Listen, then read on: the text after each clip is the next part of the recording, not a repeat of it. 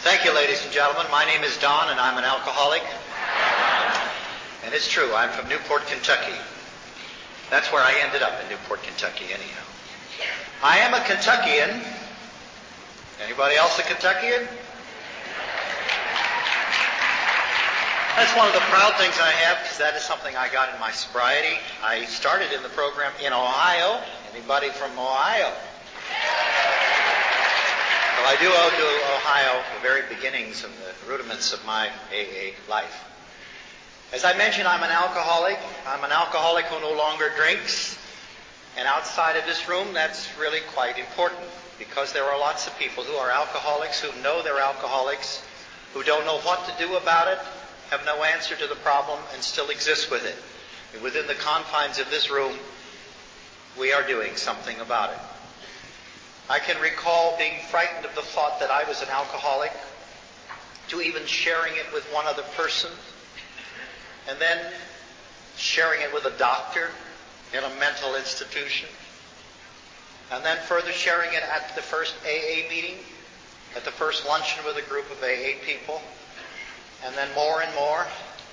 And I was sitting here listening, and I thought, oh my God, I'm telling 2,067 people now that I'm an alcoholic. How much further can it go on? How much more can happen to me than has happened to me? And if I told you all the things that happened to me, and there are people here who can verify it, you would be amazed, you new people coming into the program, what can happen to you. From an isolated, lonely individual, lost in the world of alcohol, step by step, event from event, a series of circumstances would lead me from one thing to another, until finally one time I would spend a week with the President of the United States.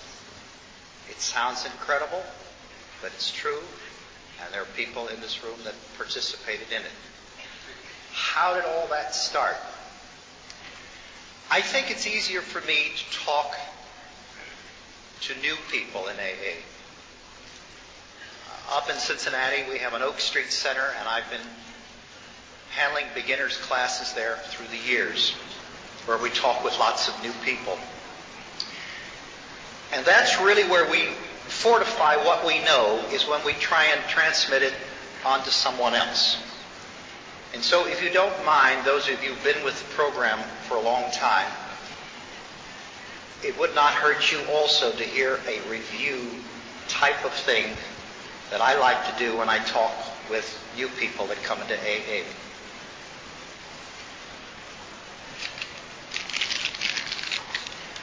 I'd like to say to these people, if you're brand new and some are within 30 days, what really happens at an AA meeting?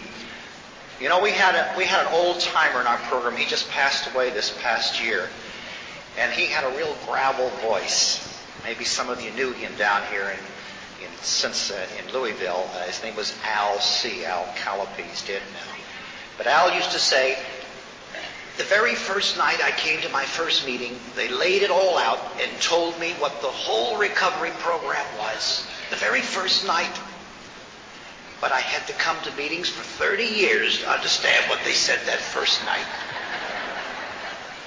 And so it is. It's the repetition over and over. For we call our program the Program of Alcoholics Anonymous. Therefore, if it's a program, it means whatever program we had before, we have to be deprogrammed from and come into this programming. And repetition is part of the secret of our recovery. To tell you how they do this, and to you newcomers, or maybe there's just strangers here tonight, let me kind of describe to you what it is like to come into an AA meeting. They usually all gather together. You all know they had drinking problems, not by what they say or anything else, and you know you don't smell any liquor at an AA meeting. But you all know they had a drinking problem by how much coffee they drink and how much Coke they drink. They incessantly are still having a drink at all times, except now it's different. They start off their meetings and they start off with a serenity prayer. And that serenity prayer is really very basic, in which it says, God grant me the serenity to accept all of you that I cannot change. Give me the courage to change that which I can, which is me, myself.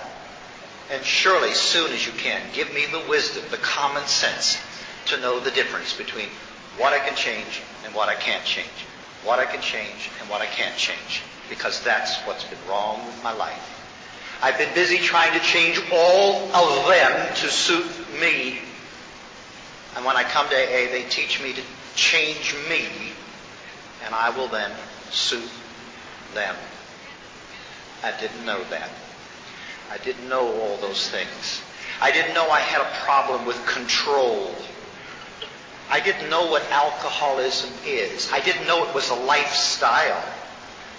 I had heard of capitalism, a lifestyle based on capital, communism, a lifestyle based on the state. I'd heard of rheumatism, a lifestyle based on difficulty in movement of one's joints. But I'd never heard of alcoholism explained that way. It's a lifestyle. It's a lifestyle based on the use of alcohol. It's how alcohol changes all of our lives. Little did I know that. I didn't know that. I didn't know that my house, the only nice things I got in my house was all this cut glass that I drank out of. Everything else is from Kmart.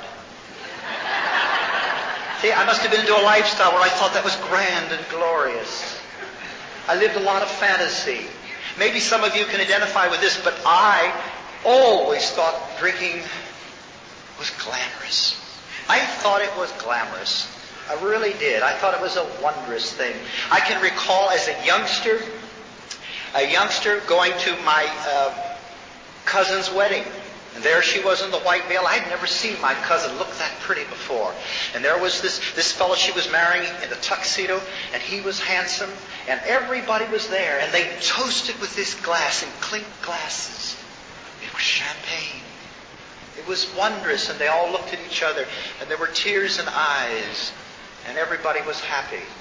And it spread all over the whole room, the champagne and the drinks and everything. And I watched that in amazement. Isn't that wonderful? And then I saw later in the evening more and more of the drinking, and I saw fights, and I saw all kinds of other things. So everything about it was exciting. From that which was sophisticated and glamorous to that which was brawling, whatever it was. It certainly made for a good evening. Now I looked at that, and the most glamorous people in my life was my Uncle Henry, who used to come over and visit us. He drank too much, and when he did, he was very like a lot of alcoholics. I understand all this now in hindsight, but he didn't know it then. He gave $5 bills to the kids. Here, go have a good time. Oh, your mother, she gets mad with me all the time. Here, you kid. Why, we thought he was wonderful. We didn't know why Mother picked on Uncle Henry visiting. Later on, we found out Uncle Henry stole part of the silverware and sold it to get drinks.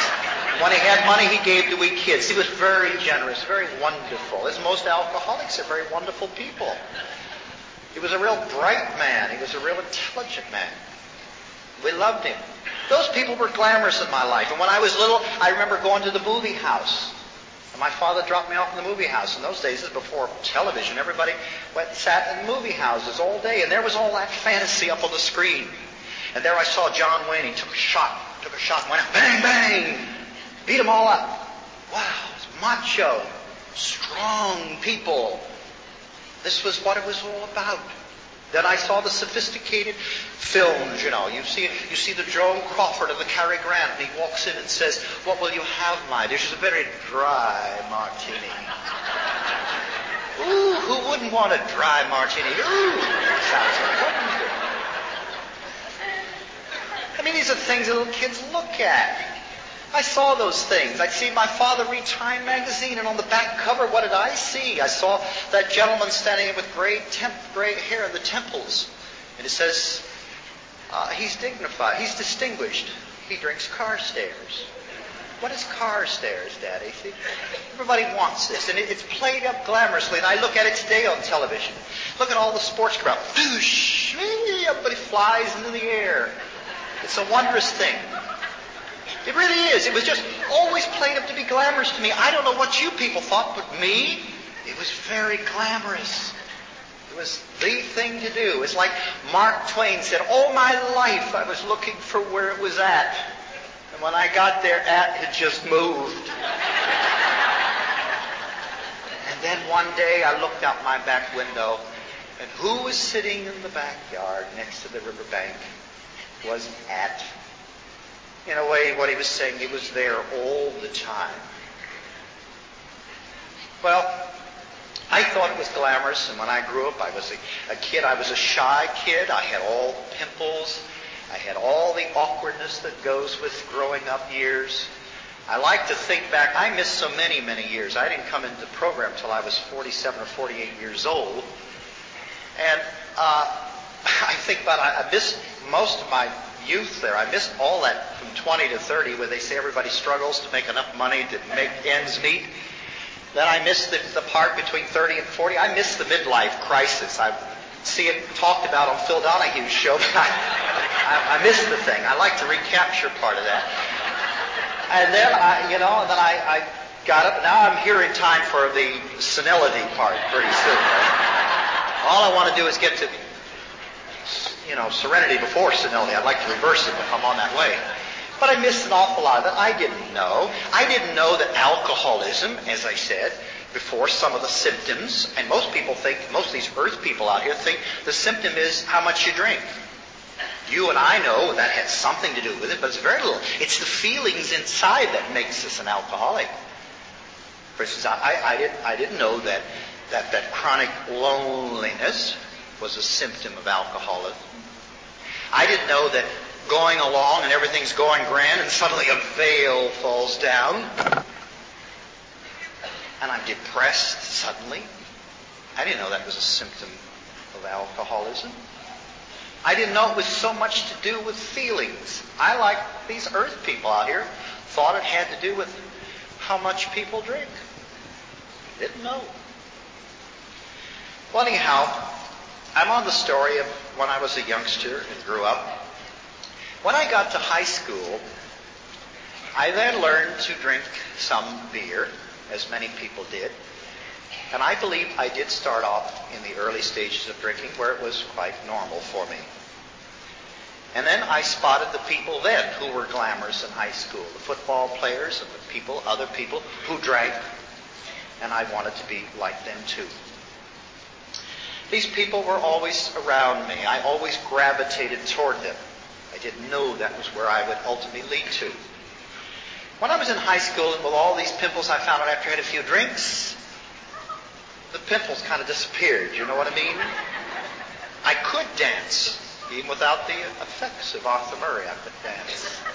I could even sing. I became charming. My smile was better. I was better every possible way. Why? Because I was relaxed inside. Alcohol brought me up to a level where I felt normal, where I felt confident. I never was a confident person. It made me feel confident. And so it was a great friend of mine. It became a very early ally of mine. As a matter of fact, I am here to say, can you imagine at an Alcoholics Anonymous meeting that alcohol was the best friend I ever had? The best friend I ever had. It is just, I'm so upset that it turned on me as it did. It so tragically turned on me, like friends sometimes will do.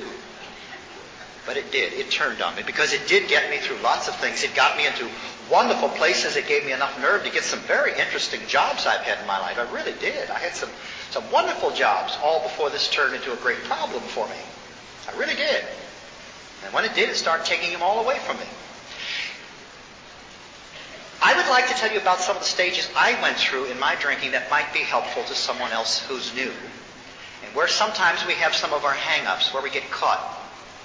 The National Council on Alcoholism, you all know, is a board of earth people with a few alcoholics in between who survey us and understand us, supposedly.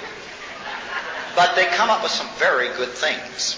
And that is, they say that everybody starts drinking, first of all, everybody now, listen to this, all these people start drinking, first of all, because they think that drinking is going to produce fun, and they're curious to know what it tastes like.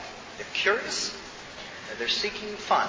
And when you think about it, that's what little kids, or you as a kid, or anything else, wants to get this and take a sip because they think it's going to produce euphoria, fun, and it satisfies a curiosity. We all seem to have some curiosity about alcohol. And the National Council says there's a great many people that stay that way all their lives. Now, since I've been in the program of Alcoholics Anonymous and I meet lots of earth people where I work, I know them. I know lots of sweet ladies and gentlemen who have a glass of sherry and giggle with each other and say, "Isn't this wonderful?" "Well, Martha, you're going to have another?" "Oh, no, I wouldn't dare have another one." I mean, they stay in that wonderful state. "Well, I'll have some more cookie." "Well, I think I'll have some coffee." I've already had 2 of those sherries. It's interesting. They stay in that fun curiosity state for a long time. And I believe that I went through that stage too, and maybe many of you did too. And then they say some of us leave that stage of fun and curiosity, and then we develop something called the social drinker. And the social drinker is broken down into 2 categories. Let's say type A and type B. Type A is the typical social drinker who drinks only because it is there, quite often will refuse it, is always conscious of the fact that they're driving. And these social drinkers are the kind that, for instance, if you give them a glass and they have a drink and you go to fill it again, they put the hand over it. You know what they look like? They go, "Oh, no, thank you. I've already had 2. Thank you." Or, "Do you have some coffee instead?" They're the kind of people, if you question them at a party, you say, "Will you have a scotch and water?" They say, yes, fine." "Oh, I'm sorry, we don't have any scotch. We have gin. Would you like gin and tonic?" "Well, that's all right, gin and tonic." When I went out the kitchen, there's nothing left. And they say, "Well, that's all right. Don't worry about it. I just glass of water or a cup of coffee doesn't make any difference. I'm here to talk to you."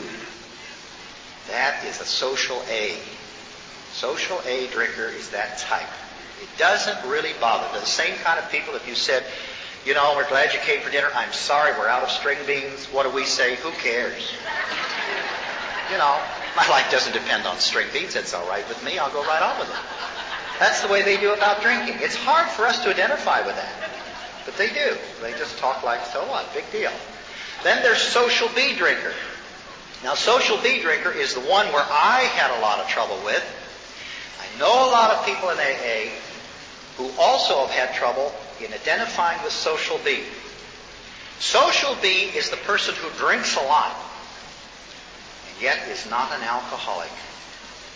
The one often that we envy a lot, the one who often we think we are like, but we are not. We are not. Social B is the person who in the morning stops and has a shot before he goes to work. We often look at them now and say he's an alcoholic. No, he may not be. He has his shot before he goes to work. He does his work. At lunchtime, he has a ham sandwich and he has 2 bottles of beer and he's back on work on time. He works all day. He has a couple drinks, a couple beers with the fellows after work. He may have even as many as 7 or 8 beers. And then he does strange things like looks at his clock and says, "Oh my God, it's 6:30. I've got to go home. My wife's got the potatoes on. I'll see you fellas tomorrow." And he literally has the power to get up. He is not powerless. He walks out of the place and goes home.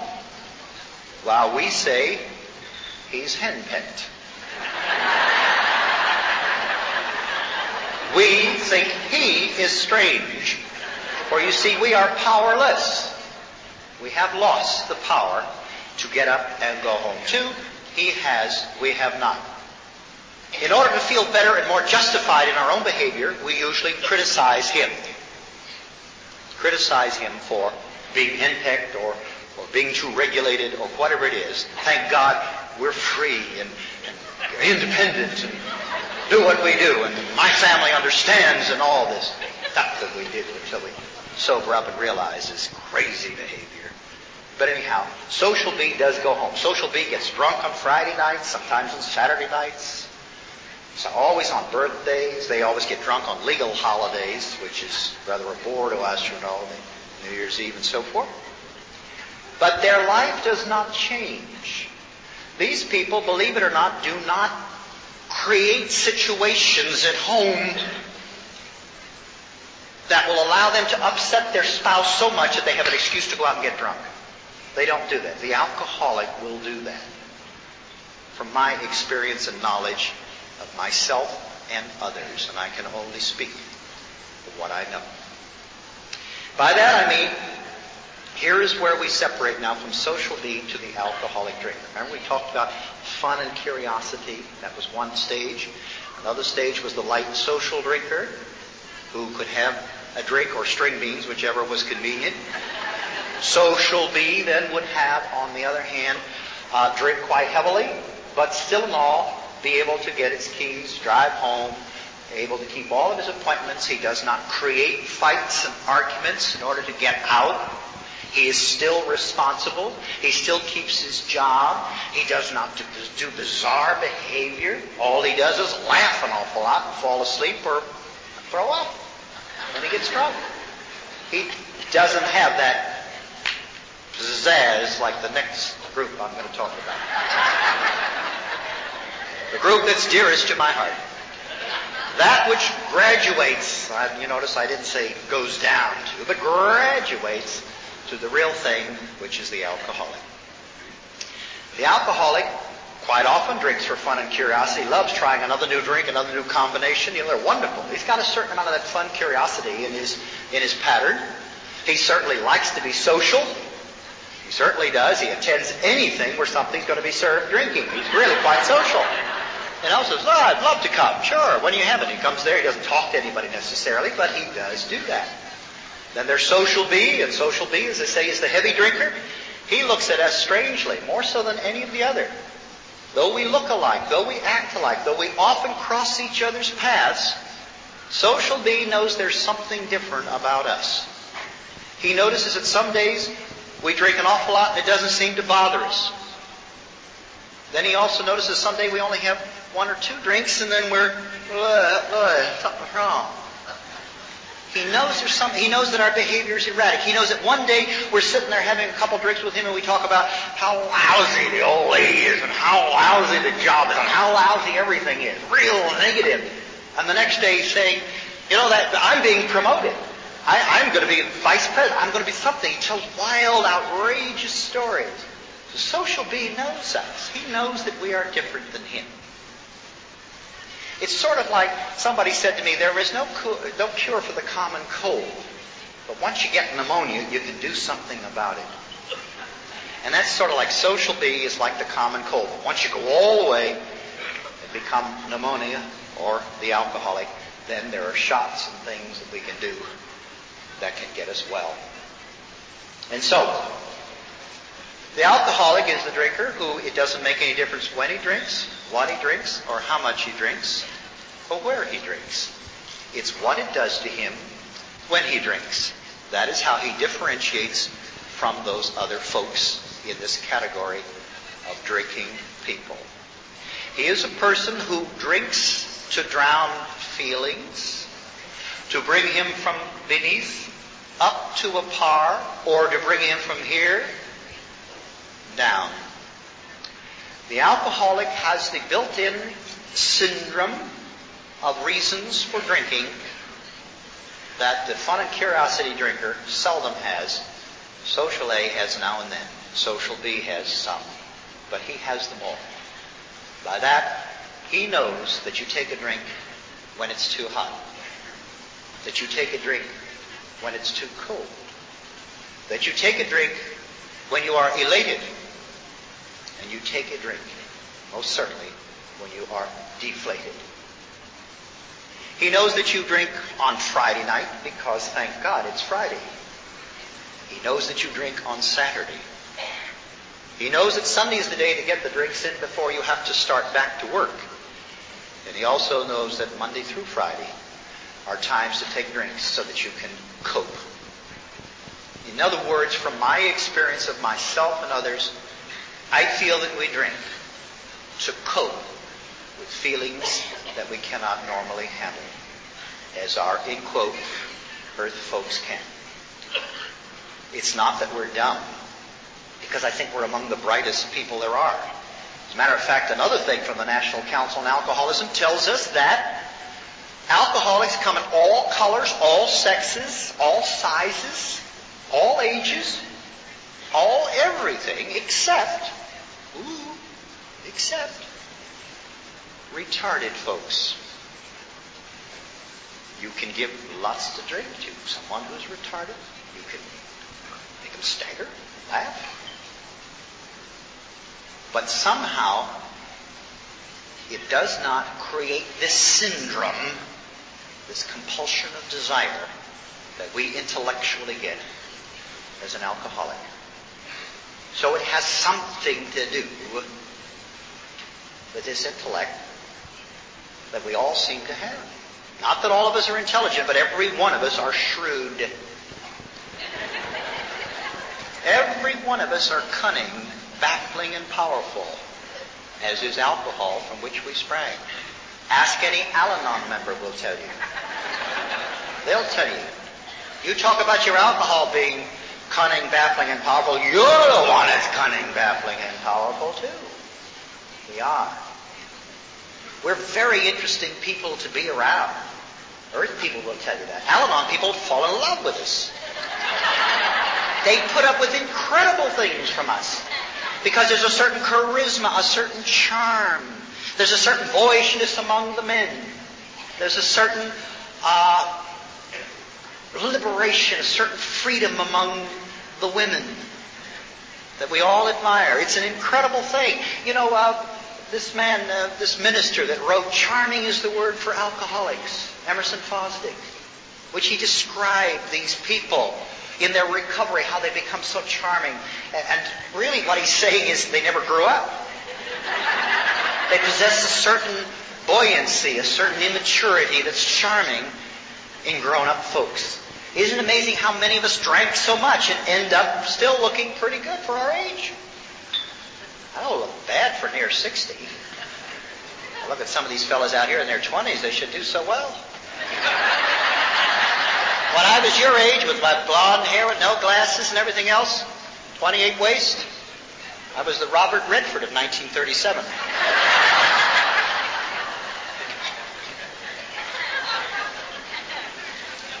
Well, anyhow, back to the National Council on Alcoholism. But anyhow, that was a kind of a description I thought was interesting, and I share that with new people because it helps them to understand that a lot of us drink heavily and think, that guy drinks heavily, he drinks as heavily as me. Why is it you say I'm an alcoholic and he's not an alcoholic? And that is because of the behavioral syndrome. In other words, the very heavy social drinker, his life, he is not powerless over alcohol. He, on the other hand, can manage his life. His life does not become unmanageable. Some of the jobs I've had, and I think most of us have had jobs that are very conducive to this lifestyle, the ism of alcohol. I was in high school, as I told you, and then I went to college. When I went to college, I got a job working in a radio studio, and I got to pull the records for the disc jockeys. And in those days, I pulled all these records, and they put them on. And when you work there for a while, and these disc jockeys, and you're a youngster, we all want to become radio announcers. And so they said, well, how would you like to make an announcement this morning, And then you get to come on, and you say, this is WKRC in Cincinnati. You did good. You do that much, and then later on, they let you say a little bit more, and so forth. And it's just wonderful when you're a youngster, and you're talking out to all these people. More than 2,067, so to say. And that's wonderful. Well, I then thought I loved this. So while I'm going to college, I thought the interesting thing would be to do this as part-time work, which I did. And I did it well. Like most alcoholics, we do things well, we smash it, but we do it well before we smash it. I did it well. I pulled the right records. The next thing you know is somebody told me about a tip, a little town called Hamilton, Ohio. Go up to Hamilton, Ohio, and you get a job at a radio station up there. They take all kinds of newcomers. You work on Saturday morning, introduce all the hillbilly singers. So I went up there, and I got a job at WMOH in Hamilton, Ohio. And I got to play records, and I got to introduce these people with all their banjos and all this type of stuff, which was very popular in those days. And I introduced them, and that was real great. Then I got a night show where people would call in and request music. And I just seemed to know the right kind of music to pick to attract the audience. And one night, the engineer who spins the records these telephone calls would call, and people had these long, drawn-out stories about songs they liked. And I thought, gee, I'm doing great. And he said, well, you're getting all the drunks. The drunks? He said, yes, people that call this time of night. And you tell by the way they talk. Listen to the songs they're requesting. You know, Orchids for a Blue Lady. You know, all the sad, I'll never smile again. All these songs. You know, they didn't call and request, whistle while you work. But see, this engineer was an earth person, and he knew that. And he said, you know, I got a brother-in-law. He's a drunk. And he said, you know, he likes all these self-pity songs. You know, they helps him feel sad because they can drink more. And he said, these people at night, that's why they request all this stuff. They drink a lot, and they can like sad songs. I know a disc jockey now that I talked to, and he told me that they do it to this day. Now they request, you know, please play that song that somebody did me wrong song. And we know that lots of people that write music, not all of them, but lots of people who write music do have drug problems, and that's why a lot of that music eludes and comes out, and it's very attractive to us then, and still attractive to us, isn't it? It's sort of like we're still used to wonderful sad songs, Betty Davis movies, and soap operas, and deep dramas, and so forth. Well, anyhow, I got to do that, and I got to do these things, and that led from one thing to the other until finally I ended up at WLW in Cincinnati, the world's lowest wages, what we used to say, WLW. But anyhow, a wonderful... Somebody's here from Cincinnati, don't take that back. It's a wonderful station. Wonderful station. You never may need them again, you know. But anyhow, I worked for WLW, and when I was there, a wonderful idea came up, and I'll bet you down here in Louisville, some of you have heard this, because I know WLW comes down here, and that was to play, a man played the organ, and we recited poetry. I'd recite poetry. And I'd say, how do I love thee? Let me count the ways. His swell up, Moon River drifting slowly down to the sea. How many remember that program? Well, we did that for years, and that was wonderful. And see, that's the crowd it was. It wasn't the fun curiosity drinker. It wasn't social A. It wasn't social B. It was you. At last, I come face to face with that audience. Well, anyhow, that's what it did, and that was wonderful. And of course, other symptoms of alcoholism are, as I mentioned, feelings of paranoia, feelings of feeling lost, sudden veils going down, of depression, and other symptoms of alcoholism are the ability or the need to change locations, what we call the geographic cure. We are always saying if this is good here, it's better there. If it's not that good there, you go here. You can always come home, and you can keep the cycle going all the time. That's a way of escaping, saying I don't intend to ever stand still and deal with anything, so I keep moving on. And so I had that symptom too. So if you are an alcoholic, if you've had that symptom of, we're living in this apartment now, but if we moved in the townhouse down at the end, our lives would be better. And you get there and your life's exactly the same, except now you've got a longer lease and it's $10 more in the month. So consequently, you've got a new problem which now requires that you move on the other side of town in a trailer or something, where suddenly you're deflated in your payments, but now you have to pay for a trailer over 8 years. And so it can keep going on and on and on. I had this geographic cure need in me, this need to. Then I rationalized it out beautifully. Of course, if I'm doing good here, I do better there. I need to do more. So I left from Cincinnati and I went to New York, where I'm going to stun the world with all of this. And I never made it in New York. I never did. I met a lot of losers there. Now I look back at it in hindsight. It's a wonderful city. I still love it. It still is part of my fantasy someday to go back. I guess the way I'll do now is go back and speak at a New York State Convention for several thousand people and say, well, I finally got your attention, you know what I mean? But I got there, and I did get as far as an audition with the CBS radio network, or television network it was in those days, just beginning. And it was a sustaining announcement. It went live. Everything was live in those days. And I said right on the air, one of these sustaining announcements for the Red Cross. And I said, so therefore, ladies and gentlemen, if you've been in swimming, don't jump in the water. It could cause severe cramping. Cramping instead of cramping. Coast to coast. So I obviously did not make it with the CBS television network. But while I was there, I got interested in other things like a lot of youngsters, and certain things have always come very natural to me. I think some of us can paint, and some of us can be carpenters, and some of us can do all kinds of things, but I've always been kind of theatrical, and if you have not suspected it by now, you must be social B or something.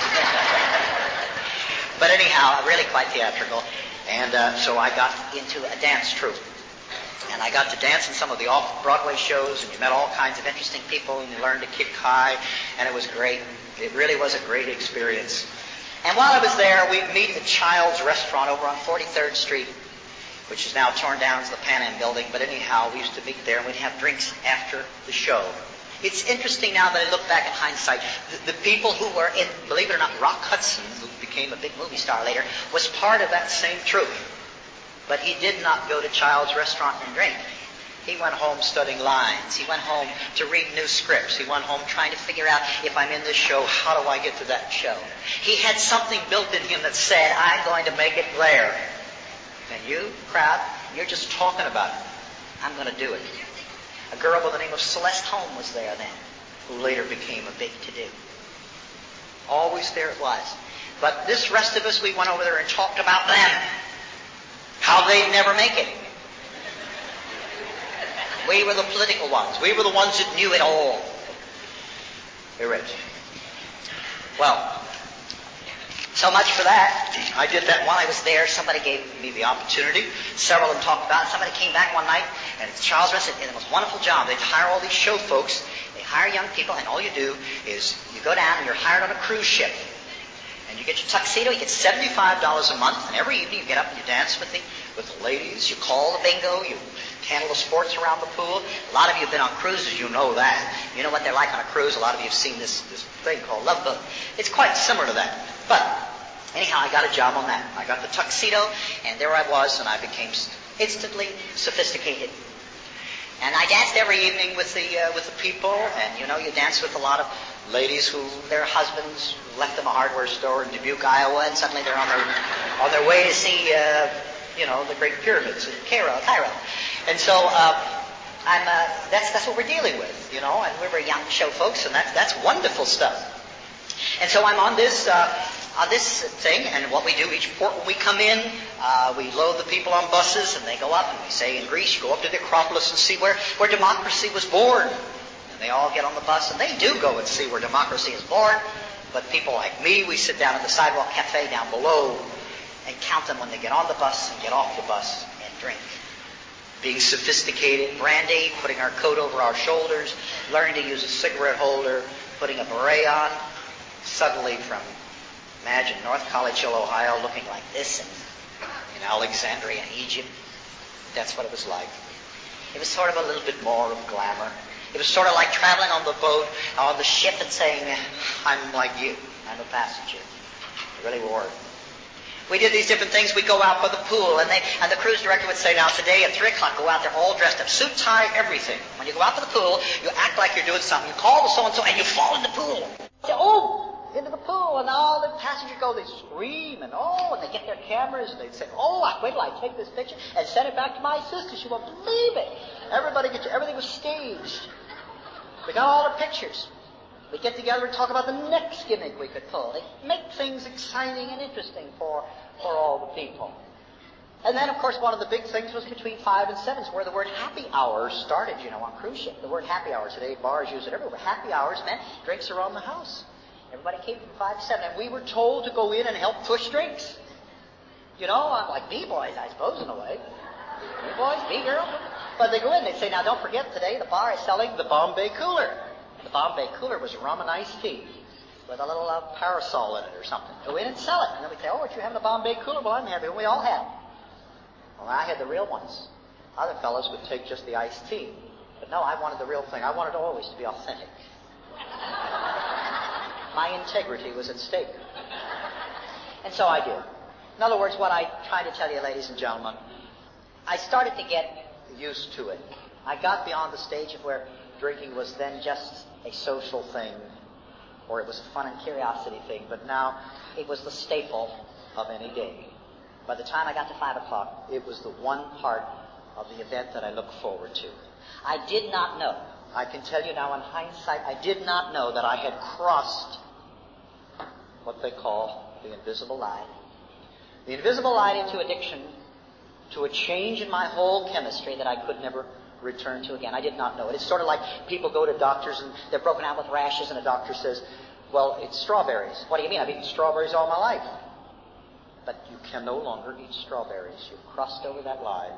You have now reached a physical allergy.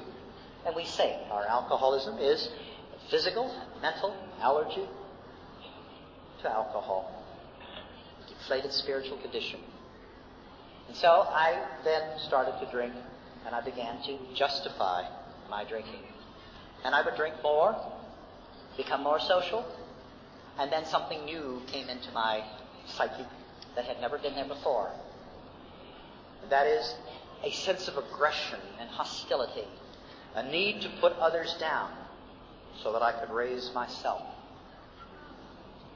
That's abhorrent behavior for people. Social B doesn't do that. Light social drinkers don't do it. Fun and curiosity drinkers don't do it. But alcoholic drinkers do it. And if you're an Al-Anon member, you know when they are doing this. When they are purposely putting you down to make you feel inferior or that it's your fault. I start treating the customers that way on the boat. You just don't do things like that when people are spending the kind of money they are. I got a whole new idea to get attention. Get up at a microphone and tell dirty jokes. Dirty comedian. My God, I don't know a dirty joke today. People that know me, I don't know them. I never catch them when they tell them to me now. It was sort of like I was going through a phase. But it was a way of getting attention. And so I did. Became the dirty comedian. I could call an X-rated bingo. I still to this day don't know what it is, but they told me. Your bingos were X-rated. Can you imagine such a thing as that? Good Catholic boy like me, too. Well, anyhow, that's what I did. I did this enough until I ran across a funny little man with baggy pants, and everybody's on stage needs somebody to put down, and I did. And I made fun of him all most of that cruise. He had a strong Norwegian accent, and I made fun of him. When we got to the other side, the bosses in New York came on. We had come over from Norway and said, I'm sorry, you have to leave. They can't use you here anymore. You just insulted some very important people. Who? I talked about this little man. He said, oh my Lord, he's one of the most important people that travels on this line. First place, he is the uncle of the Crown Prince of Sweden. He is also the King Oscar sardines. He owns those, and he owns 5 different shipping lines himself. And he was highly indignant and said he wanted that American off of his brother's shipping line. His brother owned the shipping line. So I was out. When I was out, like any alcoholic, and this is another thing, another symptom of my alcoholism, that when they didn't want me, the sense of rejection caused within me deep aggression. I resented them for not wanting me. I resented them for calling to my attention what was my own bad behavior. They would never make it without me. They put me off. They built 5 new ships since I left them. Isn't that terrible? But they did. So you see, I wasn't. But when I was put off, I was in a little furnished room. I got a furnished room in New York. And way in the back, and you look out over nothing. And I got involved in these soap operas, and I'd listen to them, and I'd drink. And I'd sleep late, and I'd get up, and my whole life was I was so upset and so resentful and so hurt and felt so rejected. And it was all their fault. So you'd drink too if you felt that way. After all, drinking had solved many of my problems. It had given me good times. It was here also for bad times. And so I lived that way for a while. I was sad and I was lonely and I kept isolating more. And then I would try and pull myself out of it, and I would go to a supermarket. And I'd go to a supermarket and there'd be some nice lady there looking at the meat counter. And I'd come up to her and I'd pick out a piece of roast beef or something. I'd say, how do you cook this, ma'am? Women love you to ask them questions like that in supermarkets. And she'd look at me and say, well, young man, you live by yourself or something. Well, you take this and you brown it first and you cut the carrots around and here, I'll help you. You put the tomato and all that. She went on telling me this whole thing. But see, it was a form of hearing somebody talk to me. I had no friends. I was isolated. I did this bit. And then I left.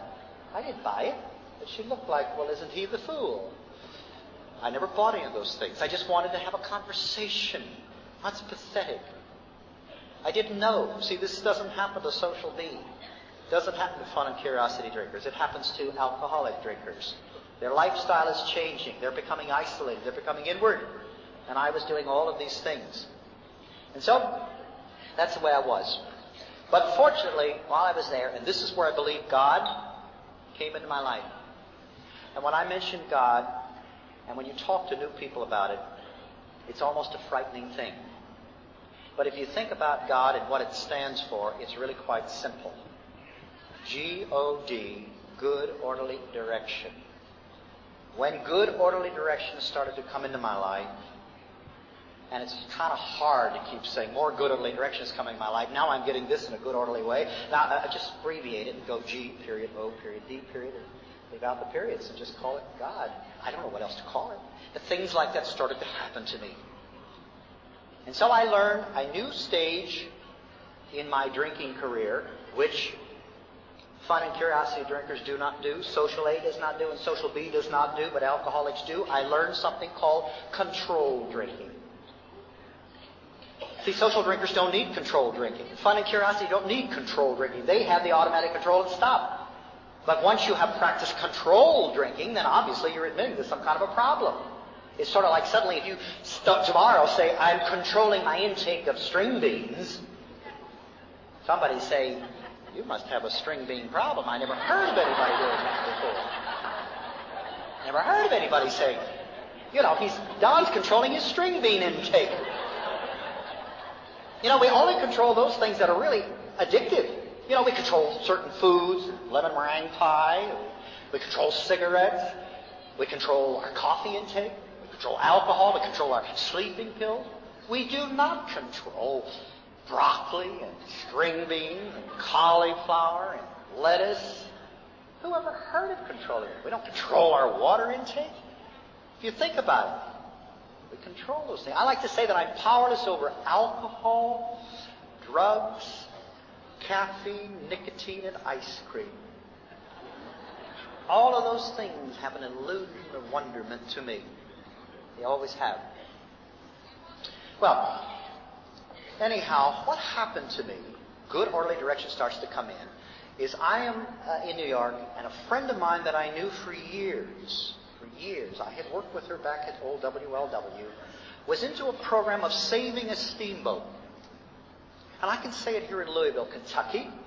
It is today called the Grand Bell of Louisville. We are in the bell room. We are in the very room that is named for the boat that was saved by this lady. She was a Kentuckian.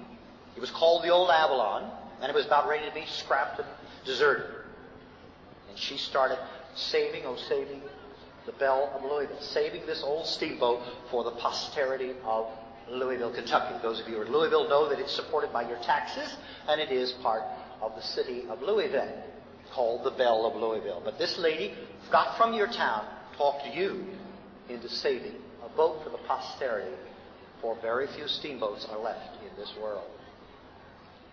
When she had done it and was very successful, she had contacted me and said, now there is another old boat. It's called the Delta Queen. And they were about ready to scrap that one.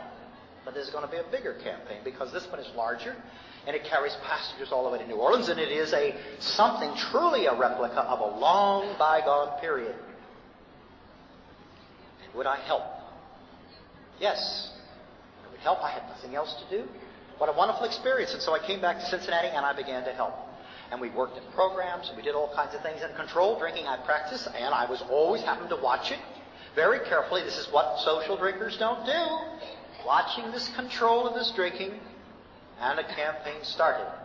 And on it went, and there was a series of us. And it's an amazing thing how many, and we are in anonymity here, How many of us on that campaign of saving this Belle of Louisville, saving the Delta Queen, and building the new Mississippi Queen, we're all a series of people who are recovering alcoholics, different stages of Alcoholics Anonymous, non-drinking people, and Al-Anon people. A joint venture in business that was incredible, with a few earth people who knew all about us and loved the talent that we had. We had one alcoholic who wrote beautifully, wrote some of the most beautiful things about steamboats that have ever been known. He's dead now. Died sober. He married the one who was doing the Betty who was saving all the boats. They married each other. She was the Al-Anon member. A whole series of us working in the background. And these people, I was with them, I was practicing controlled drinking. I was not yet an AA member, but they would say things like, easy does it.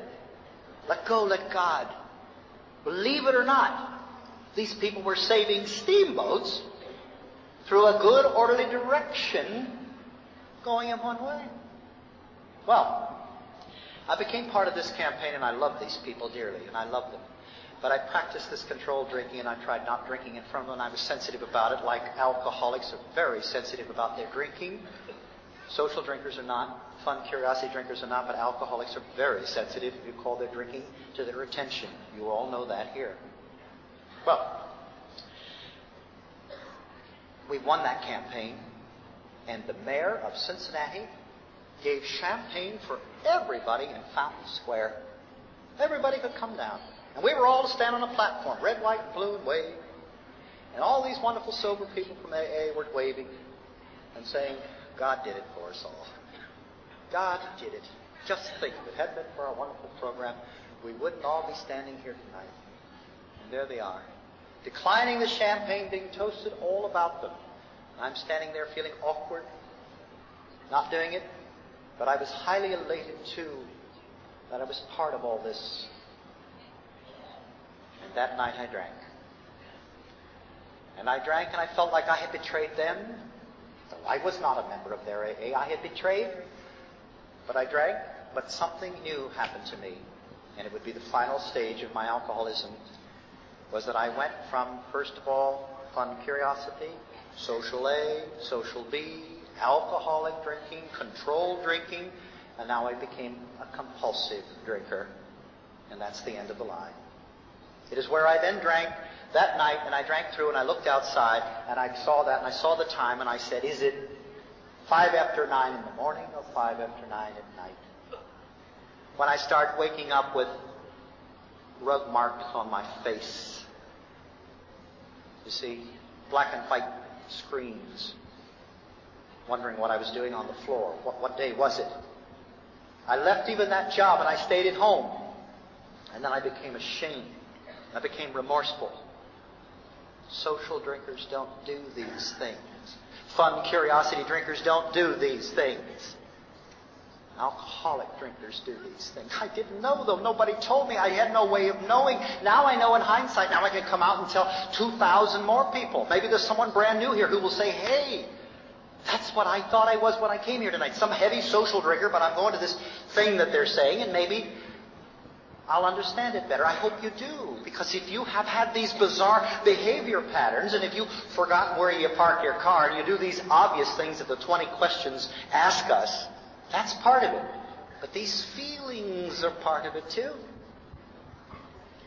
I was this compulsive drinker. And this lady, this Al-Anon member, came over to my house. Knocked on the door and came in, and I felt terrible, and I needed to shave and everything else. I began to justify that I was ill, and I had a very bad cold and could not come in. In which she sat down and told me the whole story. All these wondrous people. And she said, you know, my husband is an alcoholic. My husband's out of town right now. But I'm here. She was doing a 12-step call, an Al-Anon member. And she talked to me. In those days, we didn't have care units. But she took me, called up a friend of hers, a doctor, a psychiatrist, and she took me to this mental hospital, and I went there.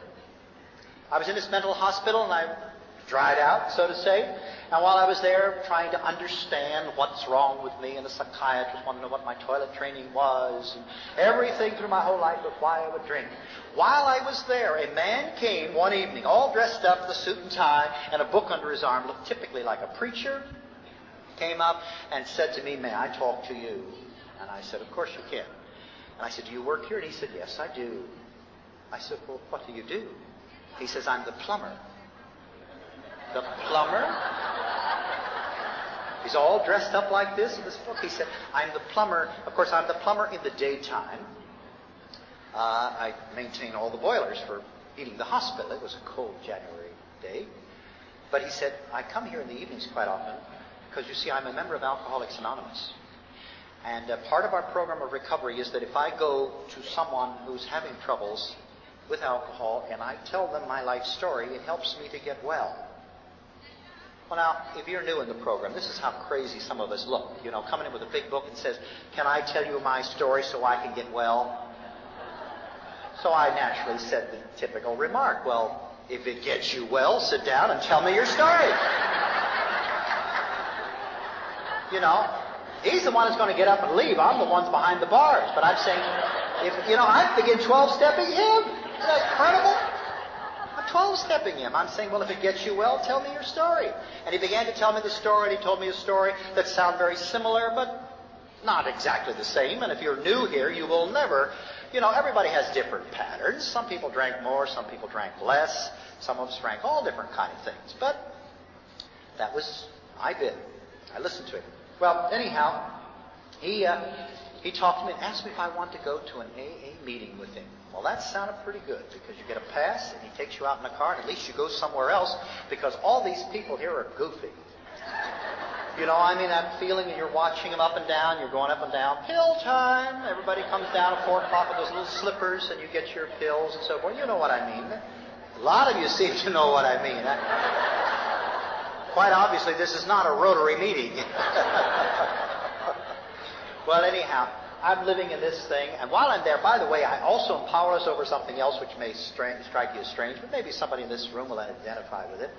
I am powerless over wheat flour. That is, I have an allergy to flour. Those friends of mine who know me, I can't eat anything that has flour on it. It's a strange...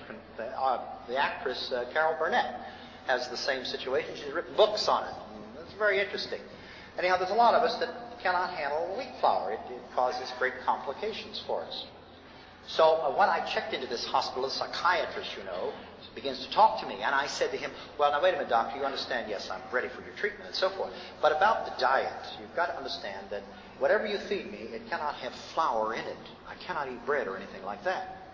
And he looked at me and said, "We understand, Mr. Deming, but you are not here because you had too much tasty bread." The beginnings of what you call deflation. Also, he asked me what I drank, and I said, "Well, I drank nothing but best things. I did not drink beer. I didn't like the taste of it. I did not drink cheap whiskeys. The whole way I brought up in my drinking career was on ocean liners and all. I drank good brandies. I named several of them for him. Imagine that. Proving my validity of how high class I was. Named them and so forth, and the wines. And he said, "Oh, then you're a wino." That's an amazing thing to hear, when you have very grand feelings about yourself. Aha.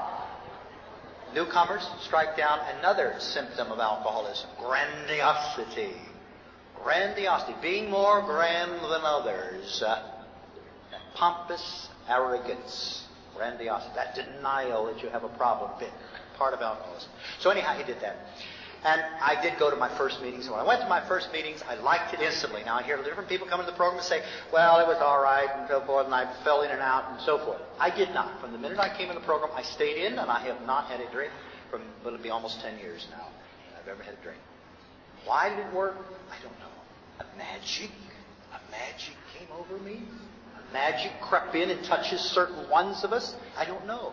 One person said to me, well, when I said, so many of these people, they have all these slips, and they're in the program, and maybe I got to have some slips in order to really belong. This person said, "Did you ever stop and think you had all those slips before? That was your compulsive drink. That was your control. Those were your slips. You had your slips before you got it. You hit your bottom, you're ready, and go. Don't sit here and say, I got to have 6 more slips. Maybe those other people needed those slips to finally get it. And afterwards, I talked to people in the program who had these slips, and I could identify them. They said, yes. Finally, after this and that finally I hit a bottom, and finally I decided to stay. I turned in my temporary card and asked for a permanent card, please. And they stayed, and I stayed. So I began to realize that I did belong. Well, when I came there, I liked it. I liked everything about it. It reminded me sort of like the ocean liner. The Oak Street Center's got nice chandeliers. I thought it was like on a boat. Those wonderful places we went to in Europe, you know. I liked the shaking hands, which is like the receiving line, you know, at the ocean liner. We shook hands. Everybody shook hands. I can recall my first night there standing there shaking hands with everybody, all dressed up with my eyes all dressed up, you know, everything fine, and shaking hands. And there I am with this bracelet, you know, Emerson North, Ward 3. Isn't that crazy? It's so crazy when you think about it. But there I am. But wonderful people understood me, and they just thought it was great. The first night I was there, I disappeared. You know, I went out on the porch. There were a lot of people out on the porch. The fellow who brought me there in the past was almost ready to have a stroke. Oh, my God, I brought him to the mental hospital. He's gone. Last time I saw him, he was shaking hands. Well, he's out on the porch. So they got me out on the porch real nice and gentle. You know how AA people can be. Oh, come on inside. Cold out there. It is, you know, come on inside. And so forth. So I come inside. But anyhow, what happened there, downtown in Cincinnati, they have a place where they eat every day, the restaurant called the Round Table. And one of them invited me down there to go down and start eating there, lunch. I worked downtown, and I did. And while I was there is when magic started to happen in my life. For then, for the first time, it wasn't just a meeting.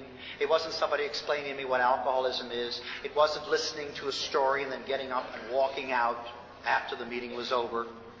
It was then dealing with these people on a one-to-one basis. Where do you live? Well, I live so-and-so. What do you do in your work? Well, I do this in my work. How do you cope with this? Well, I cope this way. How do you feel about this? I feel about that. Do you want to go to a movie? Yes, I want to go to a movie. Do you want to drive? I'll drive. Shall we go to a shopping center? Yes. Where do you buy your clothes? An interaction that I had never had with my fellow drinking people before. It always had been very superficial, and suddenly here I am interacting with other human beings. And they're sober, and I'm sober. And they're listening to me, and I'm listening to them. It's like Bill Wilson says in the big book. When does the recovery come? When we feel that we are needed, wanted, loved, and respected. And that's what was happening to me. There's a person in this room tonight that is my sponsor who came down here specially tonight to give me some encouragement before I went on. Said it's going to be fine. Just be yourself. Talk to them like you talk to me. But he nursed me through that period, because when I first came in the program, I would not talk. As he said, once he got that flowing, I have never stopped since. I am the evangelist of AA today. But anyhow, I'm glad he's here tonight, and I'm most grateful to him for all that he's done to make this occasion so very possible. I became very involved in AA. I have held every one of our different involvements in AA, in our chairmanships and Thanksgiving banquets and all different things. I became involved. It's pointed out very clearly at the beginning of chapter 7 that there is no more of a sureness, more of an immunity against drinking than intensive work with other alcoholics. When everything else fails, that works. It tells us that. And it tells us that self-knowledge of ourself, knowledge of why we drank, doesn't make us stop drinking. Newcomers become aware of that. Because some of us were new say, once I figure out why I drank, I'll stop drinking. No, you won't. You'll drink over why you drank. You'll drink over the reasons when you find out. It tells us it's not a matter of that. It's not a matter of self-knowledge that makes us sober. Self-knowledge helps us become happier, helps us to cope, helps us to become contented, helps us to become serene. That's what self-knowledge does. But action, doing for others, helping others, makes us sober. It says it very clearly in the big book. It is into action that gets sobriety. It is later after sobriety, the self-knowledge. It's sort of like how many of us have gone to psychiatrists when we were drinking, got nothing out of it. Once we sober up, go to a psychiatrist. It's very helpful in straightening out much of our lives. Well, I became active in those things, ladies and gentlemen, and I worked for the Delta Queen Steamboat Company And that's all right to say because I'm sure there's not a soul there that doesn't know a thing about me. And they love it. Yes, they love that about me. They say to me, there's something about you that is different. It glows. They don't know it's really AA. They don't know there's a sense of understanding that I can say to some of these people. Some of them are higher-ranking individuals than me, but they kind of leave me alone. There goes the spiritual one down the hall. It's wonderful to be the spiritual one instead of the financial one. They're the ones that keep getting fired all the time. You know? They don't make their quotas. I don't worry about that. But anyhow, this is what happened. Now listen to this, newcomers. You talk about the promises in the big book. They're on page 86. I don't have time to go into them all, but it tells us all the things that are going to happen to them.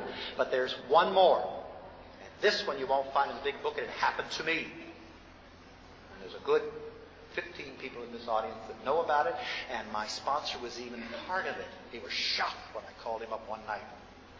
For I work at this company, and the president, who was then President Carter, said he was going to go on the Delta Queen on a cruise from St. Paul to St. Louis. Asked about this cruise. And so the company bent over backwards. Of course we take the President of the United States and his 33 Secret Servicemen and his doctor and his tailor and his wife and his child. Everybody gets to go, plus we will supply those people to help him feel at home. And so our big bosses thought about it. One was a vice president, one was a president. Well, we got to take the chairman of the board. No. Jody Powell, who was then the press secretary, said, oh, by the way, whoever is in contact with the president has to be a person who does not drink or smoke. The president will not be around. Well, it's interesting, God works in strange ways. I smoked like a funnel. My sponsor and I used to choke each other over the table. And interestingly, we both had quit. You know, we helped each other quit with it, but we quit. We screamed and everything else, but we quit. We had quit. And here it is. Because I no longer drank and I no longer smoked. But we're talking about drinking tonight. Because I no longer drank, here was an opportunity that is very rare for anyone. And so, the president called me in and said, we talked about this. And knowing the Carters and what we hear about them, and they're born-again Baptists and so forth, you know, thinking I'm some kind of a born-again Baptist. I'm not. I'm a born-again alcoholic. We've decided that you go. Can you imagine handling this coolly without going out and getting drunk? I mean, this is wonderful. And I said, well, thank you. Well, it's a great honor. What do? Well, you have to be cleared by the Secret Service. Well, boy, am I glad about this. See, God works in strange ways. I had never been, in all my drinking career, I'd never been arrested for things. And I did some crazy things. I tried to patch the Israelis and the Syrians up one time when I was in the Middle East. I asked a Syrian soldier to shake hands with an Israeli. He said, shake hand. You're crazy with all this stuff. My God, they jumped back at me. One time when we were going into the port of Alexandria, and the Yugoslav Navy came in, and they held all the boats back. And I told the Yugoslavian ambassador, how dare you hold back our American tourists? By the time I was translating him, they had me out of there. You just don't do things like this. See, bizarre. But social drinkers and fun and curiosity drinkers don't do those things. They go home. They keep their mouths shut. They don't try and change that which they cannot. Only alcoholics keep trying to change that which they cannot. So, I was offered to go on this trip, and I went on this trip. I went up to St. Paul when I got there. I was telling this to a friend earlier tonight. We were put in a hotel section of the, you stay there, you can't come out anymore. You stay right there, and that's where you stay. And we were there.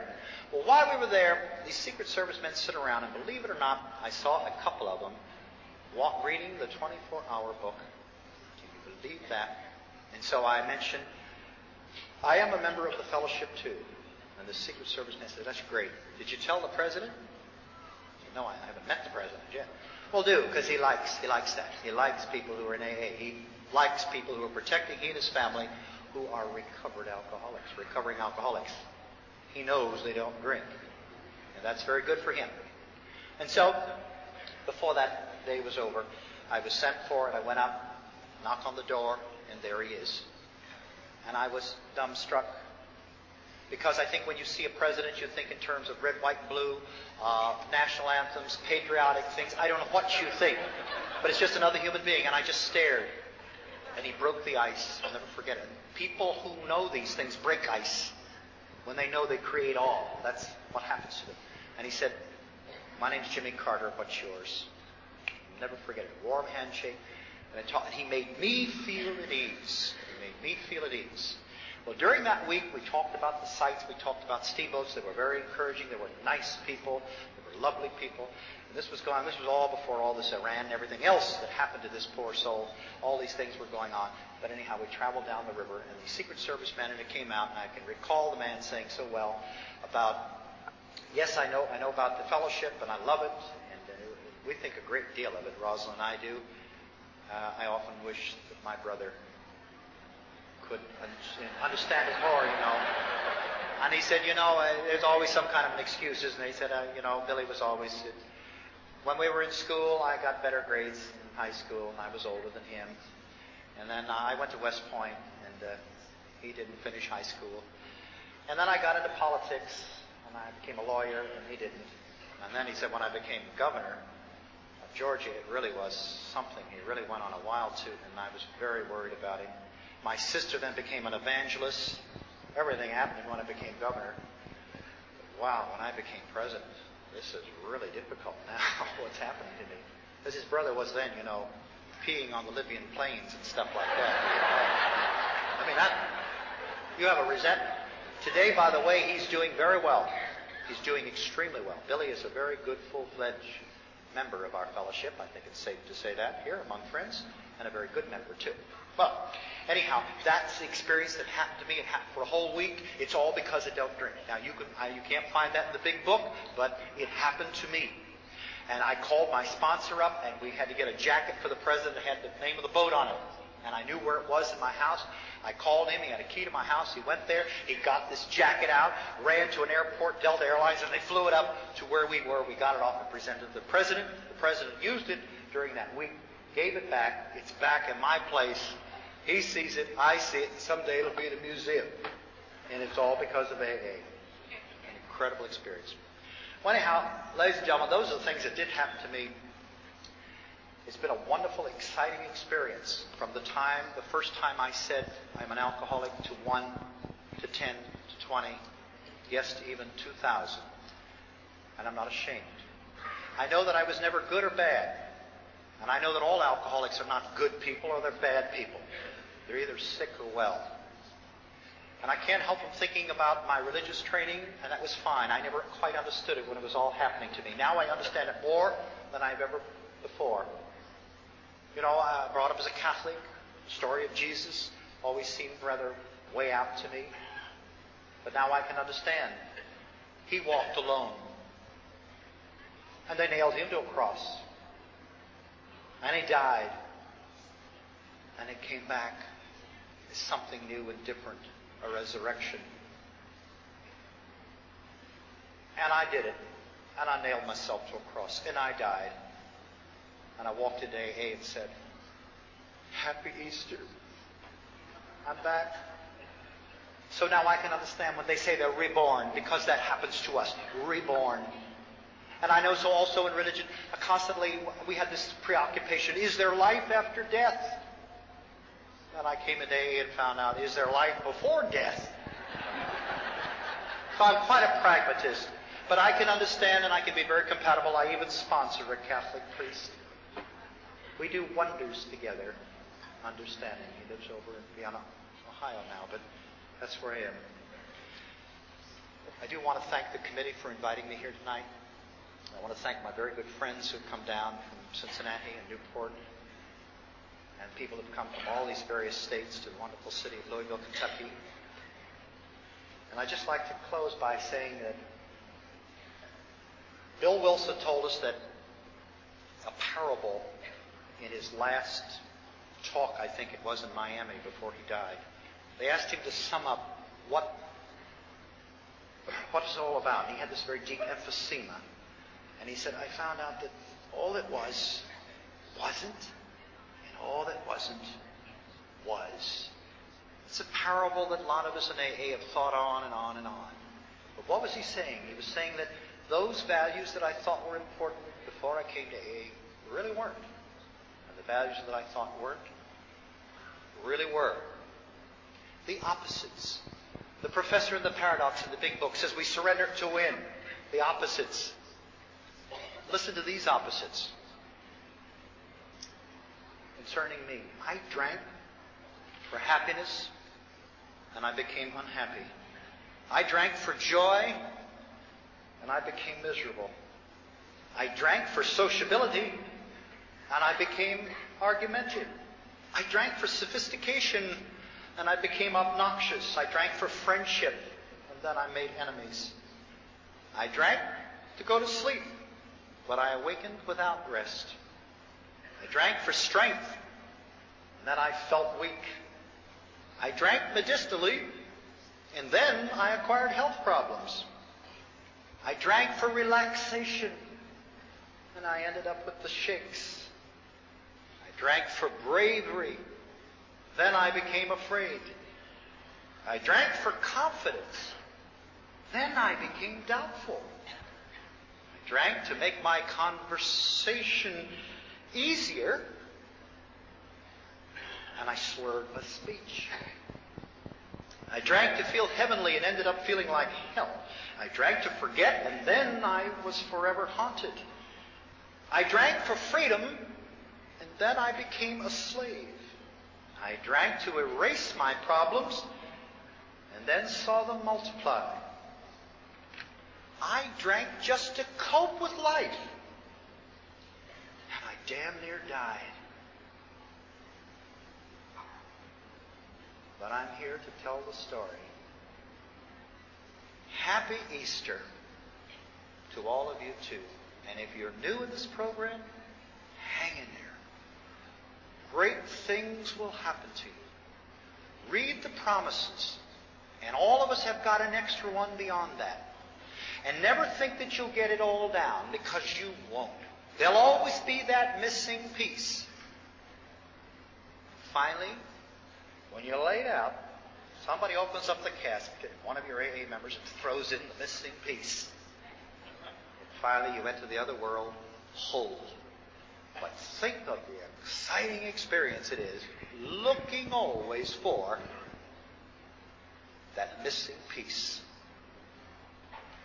Happy hunting. Thank you and good night.